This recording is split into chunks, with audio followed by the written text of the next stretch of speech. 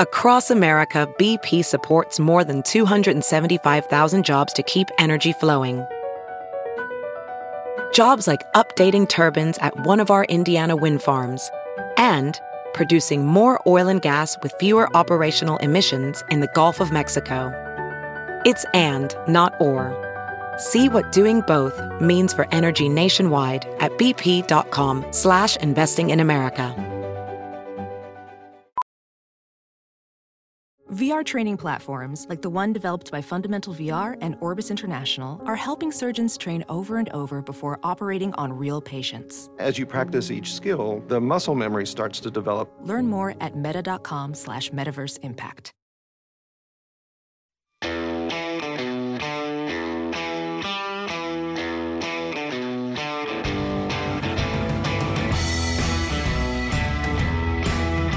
Welcome to Right on Hollywood with Christian Toto, part of the Just the News podcast network. Sick of media bias infecting film reviews? Furious that too many stars insult your views? Right on Hollywood has your back. Christian is an award-winning journalist, movie critic, and founder of HollywoodInToto.com, the right take on entertainment. Now here's your host, Christian Toto. Welcome to Right on Hollywood, a proud member of the Just the News podcast family. This week's show is brought to you by The View. Well, it's a whole new year, but we're sticking by our stale talking points. Thank you very much. Well, big tech struck again this week, but this time there was a happy ending to the story. A new children's book company called Heroes of Liberty launched in November, hoping to bring biographies of figures like Ronald Reagan and Amy Coney Barrett to families across the globe. And then Facebook did what it increasingly does of late. It picked sides in the culture wars. The social media giant blocked Heroes of Liberty from using its massive ad platform. Now, the company invested heavily in Facebook advertising. It knew how critical that can be to reaching potential audiences. Facebook targeting is really, really effective and powerful. Well, nothing doing. Facebook blocked the company's ad network unexpectedly. When they appealed the decision, Facebook circled back and permanently blocked them, citing their disruptive ads as the reason why. Here's some of the ad company from those disruptive ads in question. Christmas is here, and it's the perfect time to celebrate with your children. Celebrate family, celebrate freedom, celebrate America. That's disgusting, right? Good for Facebook for blocking that. Well, guess what happened next? Prominent conservatives like Megyn Kelly, Mary Catherine Ham, and Brit Hume complained pretty loudly on Twitter. Essentially, they said, "How dare you? How dare you?" And after a steady barrage of news articles and all those how dare yous, Facebook had a change of heart. Oopsies, just a mistake. Yeah, just a mistake that goes in line with every other mistake made by social media giants in the last 2, 3, 4 years. It's always in one direction. It's always against right-leaning voices. But it won't happen again. There's no doubt about that. Now, here's why the story matters beyond that happy ending.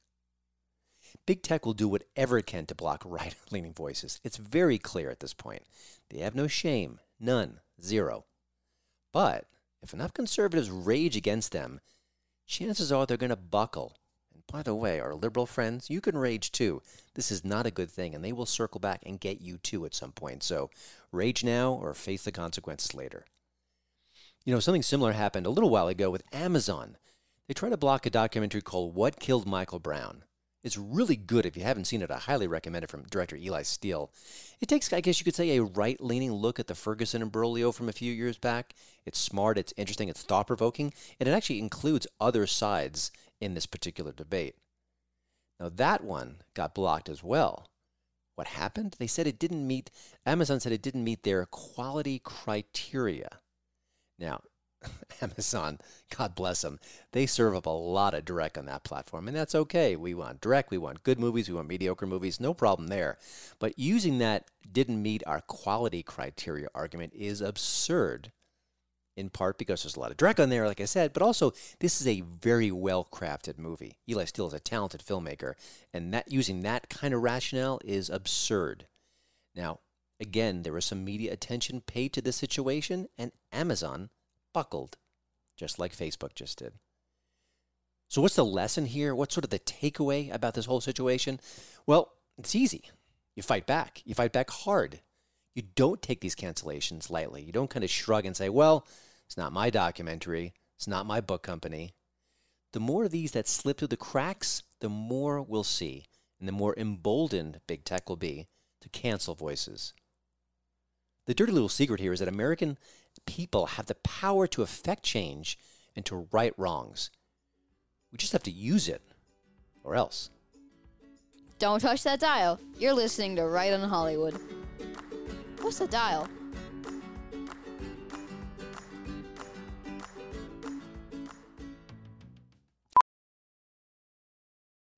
Welding instructor Alex DeClaire knows firsthand how VR training platforms like ForgeFX can help meet the demand for skilled workers. Anywhere you go look, there's going to be a shortage of welders. VR training can help welding students learn the skills they need to begin and advance in their career. The beauty of virtual reality is it simulates that exact muscle memory that they need. Explore more stories like Alex's at meta.com/metaverseimpact. The Toto's take this week is unhinged. Russell Crowe plays an ordinary guy who's just had enough of everything. Enter a single mom who just so happens to get stuck near him in a traffic dispute. Boy, does she live to regret that. Now, Unhinged is mean and nasty. There's some tough stuff here, so if you kind of are not that kind of moviegoer, I would avoid it. But if you're amenable to it, definitely check it out. The movie really does tap into our cultural rage. And, it's funny, this isn't Crowe at his Oscar-worthy best, but he knows exactly what to do with this kind of material. I think it's a sign of a great actor. You kind of work with what you're trying to do, with the genre in question. He's not embarrassed to be here. He's really all in. He's also huge here. It looks like he's gained some weight either for the role or maybe just off screen, but it's how he uses that bulk on screen to scare everyone. He scared me, that's for sure. Now, it's interesting because Unhinged dropped, I think, at the start or near the start of the pandemic, and I have to say, it's kind of scratched a certain itch. We all felt that rage at current events, at people who drive us nuts, just that malaise that was going on at the time. And I'm afraid to say that itch is still here. The pandemic goes on. We're still frustrated by what's going on in the culture. And if you're an Amazon Prime viewer, you can get that itch scratched by watching Unhinged right now. You think a half-Persian stand-up comedian would lean into that heritage, both for laughs, of course, and also maybe to score some points in the identity politics scorecard. Well, in the case of Kayvon, it's yes and no. He did start his career kind of exploring his heritage on stage. Can't blame him for that. But he had little interest in playing the victimhood card. Kayvon leans to the right, and he'd rather focus on the funny, thank you. He does just that on comedy stages. He's got his own podcast, The Right Show, and now he's starring in a sweet new rom-com called Funny Thing About Love. He stars as a successful stand-up comic, there you go, hoping to rekindle his passion with an old flame, but she's got a new beau who's standing in the way. The comedian opened up about how he got that really plum gig, why he doesn't get political on stage like you might expect, and much more in our conversation. I have to give some credit to my wife. She introduced him to Kayvon, I guess it was last year. She had seen some of his work on Dry Comedy Bar, and she said, check this guy out, he's pretty funny. Well, once again, my wife was right, and I hope you'll enjoy my chat with a very funny fellow, Kayvon. Kayvon, thanks for joining the show. Now, your new movie, Funny Thing About Love, is connecting with audiences. I checked out the Rotten Tomatoes audience score, off the charts. You said a little while ago it was made the top 5 new release chart as well online. And it's squeaky clean. It's obviously an enjoyable film, too, but I think that plays a part in this. Talk a little bit about that element of the film and that it's a movie you can watch with your whole family. Well, there aren't too many movies the whole family can watch together, and it's been just a privilege to be a part of this cast and the writer who that was his whole goal, and I think he knocked it out of the park. I went to the movie premiere, and there were people with their grandchildren and grandma in the crowd, and they're all elbowing each other laughing at various parts. That was a real treat. Nice. Now, the way you landed this particular role, which is a big role, share that story, because I think sometimes we kind of dismiss the work we do in different media and how it can really have a big impact on our careers. And I think it's a good story and maybe inspirational in a way. It was interesting that I've been living in Hollywood for 15 years, taking the acting classes, auditioning left and right. And then when the pandemic hit, I said, all right, I'm going to go move in with my brother and help him with his business. Obviously, entertainment is a sinking ship. And that's when an email came across my desk saying, would you like to star in an upcoming movie? I my first thought was, this is one of my friends or my enemies pranking me. And then sure enough, the more I did research, and I was probably rude the first 2 or 3. I was like, which Nigerian prince is trying to get me to give him my bank account? But no, I was probably rude the first 2 or 3 email exchanges. But then as it started to turn into something that was legitimate, I started, oh, nice to meet you. You turn on the charm a little bit going, geez, I almost talked myself out of this one. Now, you're playing a comedian in the film. Obviously, there's a comfort level there. Does that make it an easier transition? You've done acting before, but is that sort of a new comfort level, or would you want to kind of play something that's really against type in the future? It's hard to say because I hadn't done comedy in over a year at that time on stage. And so I couldn't have felt like less of a comedian. And they're like, here's your, you're going to go on stage and rock. And even in the filming of it, they did not put anyone within 35, 40 feet of the stage, but they shot over their heads so that when you watch it, you'll think it was a sold out theater. So I didn't have that vibe. And then to do a comedy show, like, okay, cut, roll it back to that last joke, just do the punchline and action. You're like, whoa. So that was a lot. And plus it wasn't my material.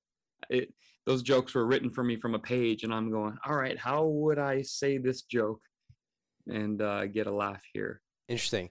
One of the things you did, I think this is maybe how my wife first came into contact with your work, was Dry Bar Comedy. It's been really successful, and obviously you did a set for them. That's another area where squeaky clean comedy, and I think, I feel like when I was younger, maybe it was my perspective, but I thought, a clean comic isn't a funny comic, or there's, they can't work dirty, so it's kind of a pass, or I'm not going to enjoy it. I think Dry Bar Comedy, and obviously the work you do as well, is turning that on its head. Share a little bit about that perspective. Do you sense there's a bigger audience there, and maybe you and Dry Bar separately and together have just scratched the surface? I think so. Mainstream comedy used to be clean, and then Eddie Murphy would blow you away because he would be dirty and you hadn't heard those thoughts and ideas. Well, now we've gone 180 degrees the other direction, where every Netflix special is either political or filthy. And so when you go clean, you are the new counterculture. Yeah. And it's exciting to people. And Bill Cosby never said a bad word. Every single legendary comedian could go on Johnny Carson and go squeaky clean. Mm-hmm. So the idea that comedy has to be dirty to be cool or something, that's a newer idea, and it's going away now. Dry Bar is exposing that. Yeah, I love the counterculture aspect of it. It's interesting. Now, do you see a professional bump when you're on a Dry Bar platform, or how does that work exactly? Or is it harder to kind of register or gauge? When I first did my Dry Bar, they were just emerging. So people were like, no, just hold out, wait for the Netflix, maybe. But they weren't offering anything, and Dry Bar was. And luckily, Dry Bar's fan base grew maybe 10 times about the time mine was being released. And then since then, it's grown another, 5x. So it's been really cool to grow with that's what you want to do, is just, instead of trying to get with the already moving machine, just get on one that's kind of respects you more, and it's growing with you. And then you have some real loyalty there. Interesting. We recently talked to comedian Steve McGrew, who's very funny, and he's very political on social media, but his act, I've seen him perform, it's very funny. It's not political at all. It's more observational. And I think there's maybe you kind of work in a similar vein where, your podcast and some of your social media kind of musings are more right of center. But I think your act is more sort of for everyone. Is that fair to say? And maybe talk about that sort of that choice to kind of perform in that fashion. Oh, that's a great observation. And I actually hung out with Steve McGrew in Vegas about 2 weeks ago. And I've seen his social media, but I'd never seen his act. It was, the difference between cats and dogs, and my wife tells me to wear this and I don't want it. I mean, it was right down the middle, hilarious. I don't think he mentioned any politician once. And I'm similar in my show. I'll take a few little digs here and there, but the main thing is each week, if you're doing a podcast or a material, politics is like an ongoing soap opera that never ends. So it leads to material each and every week. Look at Trevor Noah. He does the show daily. But when you go on stage, if you're like, hey, remember that one time Kamala said this? First of all, most people don't remember that. Second of all, you don't have a video screen behind you where you can show it the way you can on a YouTube channel. Mm-hmm. And third, now you're dealing with, well, does half the crowd believe you? Does half the crowd think this is funny? And does the other half not even agree with your politics? So I don't really see a way to be super political during a comedy show and for it to work on a massive, if you want to get to the level I would like to, which Sebastian Maniscalco is a kind of a guy. He sells out arenas like Madison Square Garden, 20,000 seaters. Well, what world are you going to be in where those are all going to be, just believing one political side of the fence, unless it's just all Trump rallies? That would be kind of cool, actually. The Trump rally comedian. In a way, sometimes you remind me of Sebastian. You have a real physicality to your performance, and obviously he does that as well. We talk a lot about cancel culture and the impact it has and what's going to happen next, and I want to get into that a little bit, but being right of center, and you're not a mean-spirited fellow, you're just, have an opinion and a perspective. Does that impact you at all? Has that hurt you at all, or have you been able to kind of slide by and not be impacted by that? After the show, because people have followed my online stuff, the handshakes are stronger and longer. I mean, people look me in the eye and be like, I just want to say you kept my wife and I, laughing this whole thing. And wow. But then there's also been more aggressive, upset people that are like, I can't believe you did a joke about Dr. Fauci. What are you? You're just a comedian. What are you thinking? And so it goes both ways, but I would say 95% success rate. So I can handle a few of those barbs. It's actually funny after you've got like 100 compliments to hear 4 people complain.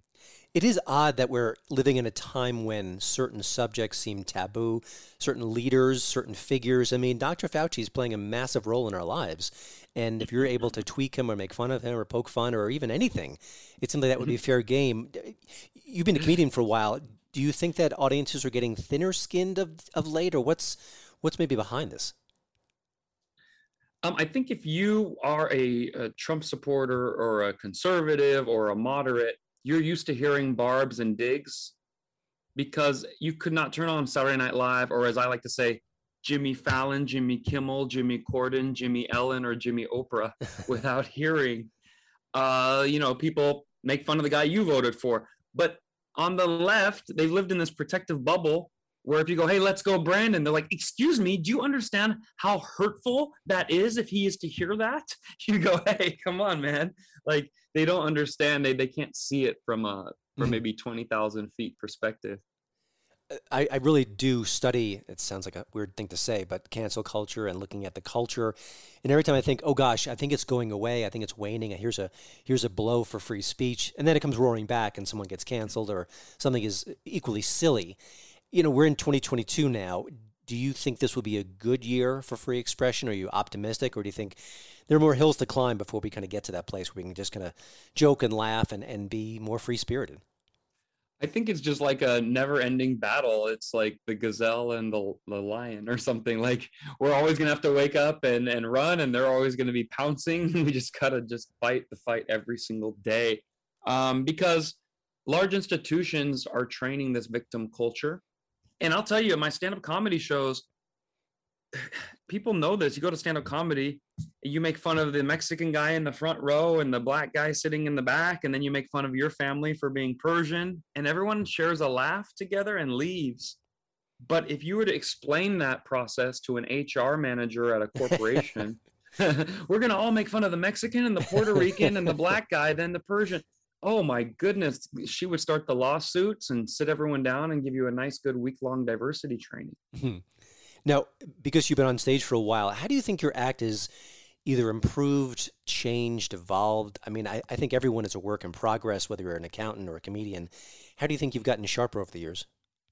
Well, when I first started stand-up, it was like, I can't even talk about those topics anymore because it's so trivial. It's like, you ever been to the club and you're trying to dance and the girl won't dance with you? And those jokes used to get big laughs. And first of all, I don't go to the club anymore. I'm not out there trying to dance. And so when I even start to tell the jokes, I don't know if I go dead behind the eyes or the crowd's not buying it. It's just not appropriate anymore. I don't know. But then when I'm like, all right, let's talk about stuff we can all agree on. Like how much we hate Fauci.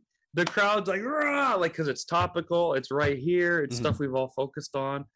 And so a comedian, their jokes are like tires. You can't just say, well, these tires work, I'll just ride on them forever. You have to always update. I think I speak with more conviction. I think I have better stage presence. And I think I can read before I get on stage, like when I'm writing a joke, oh, this is probably going to work. Before it was, I don't know, let's just go try it. But now this will probably work. And if not, I know what I did wrong here. Let me tweak that part. So it's much better experience.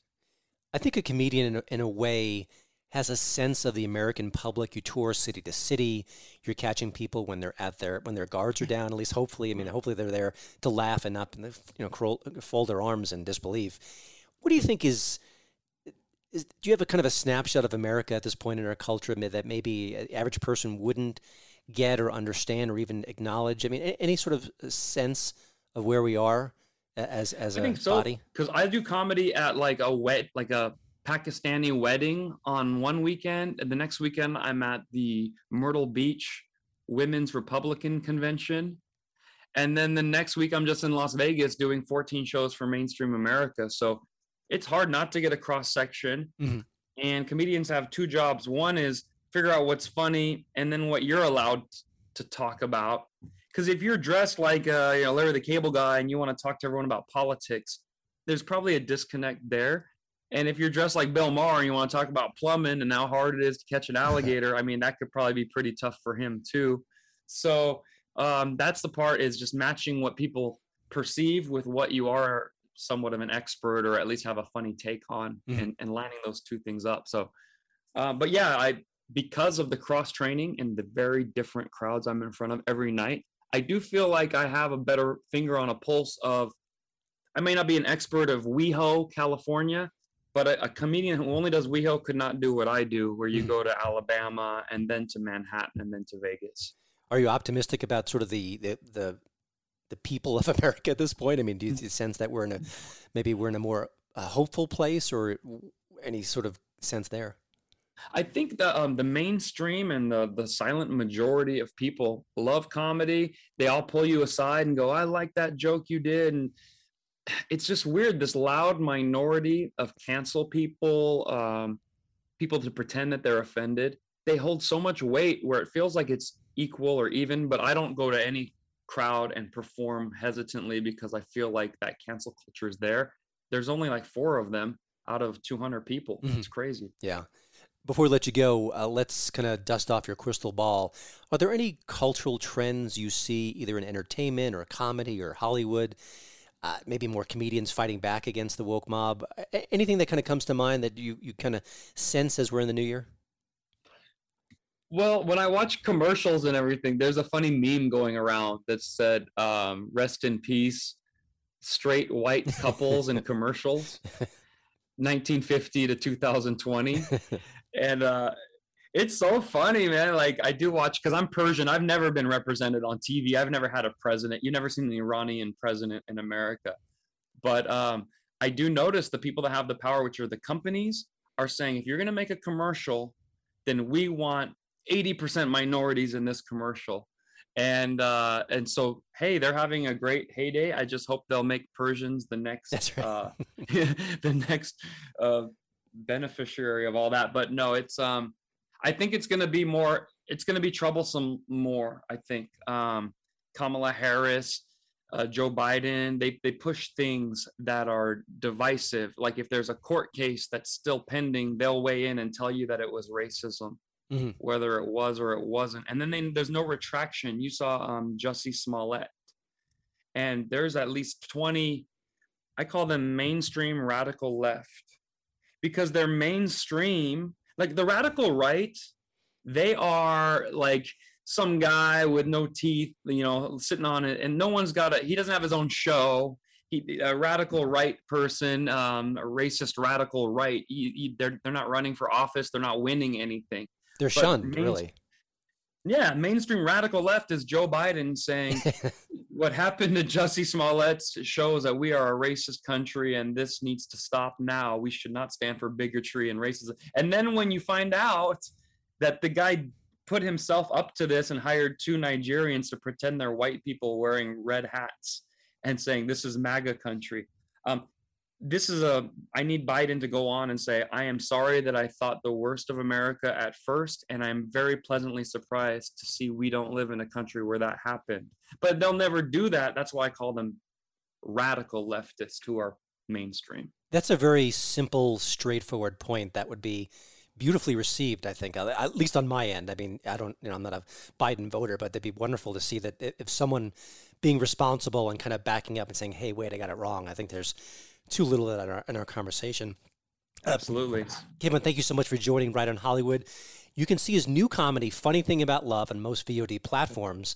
Also, check out his smart podcast, Right Show Podcast, wherever you download your favorite shows. And if you need more information, visit kvoncomedy.com. That's k-voncomedy.com, just to spell it out correctly, for everything in your pretty bustling career. I think you're not going to have too much time off in the near future. And we wish you a Happy New Year.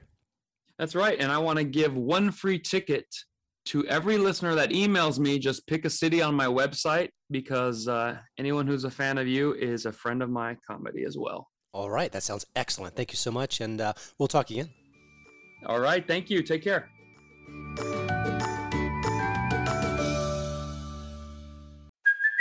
Hey, it's Kaylee Cuoco for Priceline. Ready to go to your happy place for a happy price? Well, why didn't you say so? Just download the Priceline app right now and save up to 60% on hotels. So whether it's Cousin Kevin's Kazoo Concert in Kansas City, go Kevin, or Becky's Bachelorette Bash in Bermuda, you never have to miss a trip ever again. So download the Priceline app today. Your savings are waiting. Go to your happy place for a happy price. Go to your happy price, Priceline.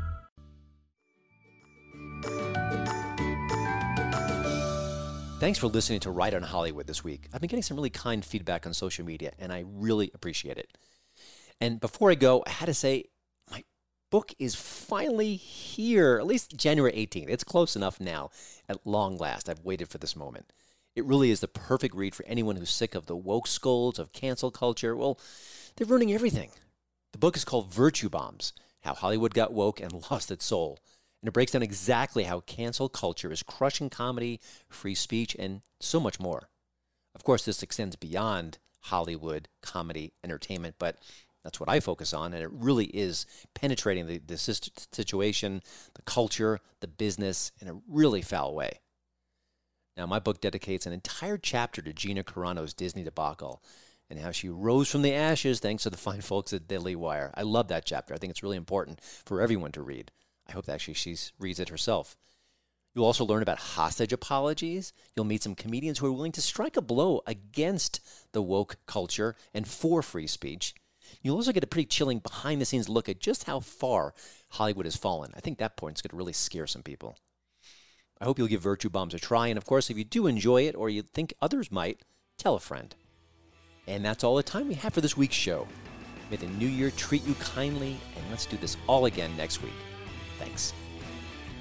Thanks for listening to the Right on Hollywood podcast, part of the Just the News Network. We'd love to hear from you about the show. You can email Christian@HollywoodInToto.com. And please don't forget to rate and review us at Apple Podcasts. 5-star reviews make our day. But just speak from the heart. Free speech matters more than ever.